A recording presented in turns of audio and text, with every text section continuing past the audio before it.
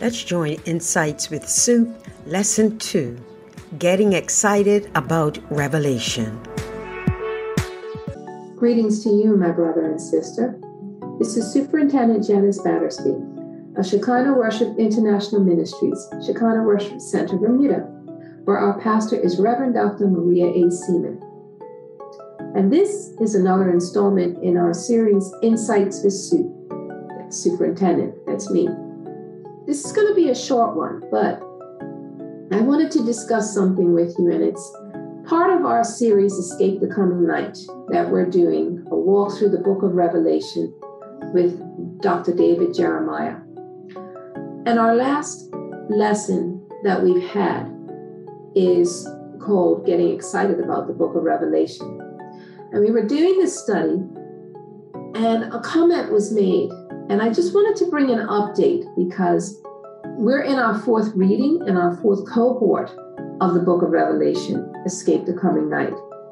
So this is our fourth year, and we've done podcasts on each one of the 43 lessons in this series.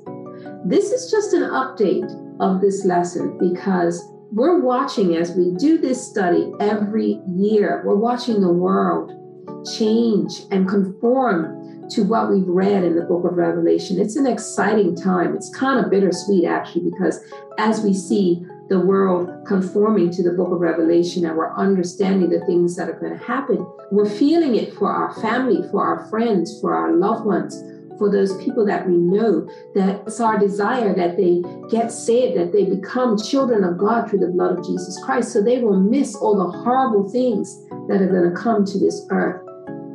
Now, all we can do really is put out the clarion call, which is what we're doing with this study.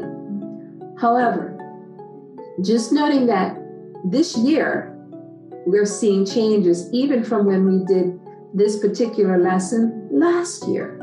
And I wanted to add a bit to the podcast that we have out there already. Now, you can listen to the podcast on Apple, Spotify, Stitcher, Google, and Instagram under Real Knows Real. If you look up Real Knows Real, you'll find our podcast. And you can listen to all the lessons because we did a podcast for each lesson last year. It's about half an hour long or so. And it gives you an idea, like I say, a bite-sized portion as to what we've been studying. But this is a bit of an addendum on lesson number 2, which is called Getting Excited About Revelation. And I made a comment about a law that was passed in Canada recently. And I wanted to do a little more research. And what I did was I pulled up an article in the Library of Congress, and I just want to talk about it a bit. And it's called the C4 bill. And it's a bill banning conversion therapy. And I'm going to read it. I'm going to read a portion of it so that you get to understand the times that we're living in now. All right, so I'm going to read it and maybe expound on it a bit. The article says, on January the 7th, 2022, Bill C4, a federal bill that amends Canada's criminal code by creating new criminal offenses related to conversion therapy, came into effect.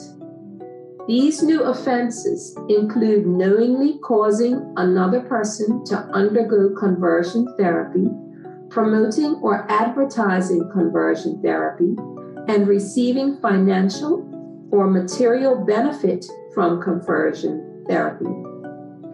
Minister of Justice and Attorney General of Canada, David Lametti, and Minister for Women and Gender Equality and Youth, Marcy Ien, introduced the bill on November 29, 2021. On December 1st, members of Parliament, MPs, in the House of Commons unanimously agreed to expeditiously adopt a motion to pass the bill. Soon after, the bill was also fast-tracked in the Senate, and on December 7th, it was passed without amendment. The bill received royal assent on December the 8th, 2021. The bill itself stipulated that the law would come into force 30 days after it received royal assent. The contents of the bill. The bill defines conversion therapy as follows. Conversion therapy means a practice, treatment, or service designed to A, change a person's sexual orientation to heterosexual, B, change a person's gender identity to cisgender, and that's spelled Cisgender. I've never heard that word before, so I looked at it, and it is a person whose gender identity is the same as their sex assigned at birth. And I got that from Wikipedia. C, change a person's gender expression so that it conforms to the sex assigned to the person at birth. D, repress or reduce non-heterosexual attraction or sexual behavior. E, repress a person's non-cisgender identity. Or F, repress or reduce a person's gender expression that does not conform to the sex assigned to the person at birth. For greater certainty, this definition does not include a practice, treatment, or service that relates to the exploration or development of an integrated personal identity, such as a practice, treatment, or service that relates to a person's gender transition, and that is not based on an assumption that a particular sexual orientation, gender identity, or gender expression is to be preferred over another. The bill amends sections 320.102-104 of the Criminal Code to establish the following as indictable offenses: knowingly causing another person to undergo conversion therapy or providing such therapy, which is punishable up to 5 years imprisonment. Knowingly promoting or advertising conversion therapy, which is punishable by up to 2 years imprisonment. Receiving a financial or other material benefit, knowing that it is obtained or derived directly or indirectly from the provision of conversion therapy, which is punishable up to 2 years imprisonment. Each of these offenses can be punished on summary conviction. Now I'm going to stop there because we're watching the world, like I said, turn the ways of what we're reading in the book of Revelation, which is away from God. We're seeing here that people who are engaging in any type of counseling, and I'm thinking mainly about churches who may be counseling those who may feel or struggle with their sexuality, and stand on the word of God, which is very, very clear about male and female. We believe in the sanctity of birth. We believe even that God knew who we were before we were knitted in our mother's womb. We're seeing the battle already over the unborn, that as we watch the celebration of Roe versus Wade in the US, and we heard that over 60 million unborn babies have been aborted in the 49 years that Roe versus Wade has been a law. God is grieving over what we have done.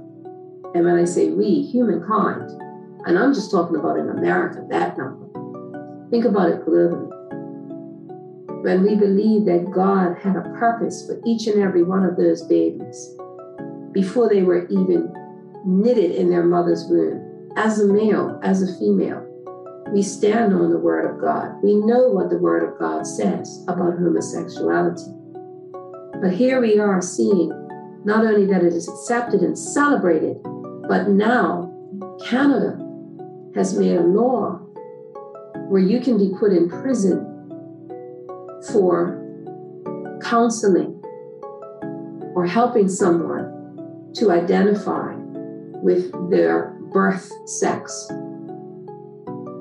I just wanted to bring that to your attention so that you're not caught unawares. We live here in Bermuda, and things move a lot slower than globally, but they do wind up moving in that direction. And we're watching as the LGBTQA agenda takes hold. What comes next? These are the times that the Word has told us about. And you need to make a decision on where you stand on the Word of God. We encourage you to seek God while He can be found, to seek Him in His Word. God told us that we would be persecuted for righteousness' sake. He told us that. So don't try and run from it. Stand on His Word. God will provide all that we need. What we need to do is to make sure we understand on whose side we stand, who we serve. There's going to come a time where you'll seek the Lord, you'll seek Him by His Holy Spirit, and He will no longer be here. Now is the time. Understand what is going on. And if you need someone to talk to, please reach out to us. swim@logic.bm. That's our email address. Our pastor will make sure that you're contacted. We love you. If it wasn't that we didn't love you, we wouldn't be here. But we're sounding the clarion call. We're not out to hate, although even the Bible says that there will come a time where good will be called evil and evil will be called good. So as we even speak like this, it's being called hate speech. But we knew these times were coming. We're not afraid to stand on the Word of God. So I encourage you, stand on His Word. Get to know His Word. We're just starting, like I said, our new walk through the book of Revelation, and we would love for you to be a part of it. Come on, come join us. Take a walk through a book that people rarely read. It scares most people.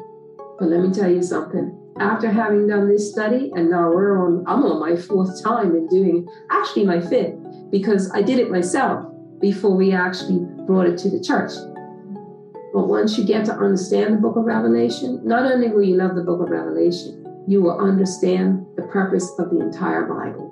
It just opens up your eyes in a way you never, ever would know unless you've read the book of Revelation. So come on, join us, be a part. We would love to have you.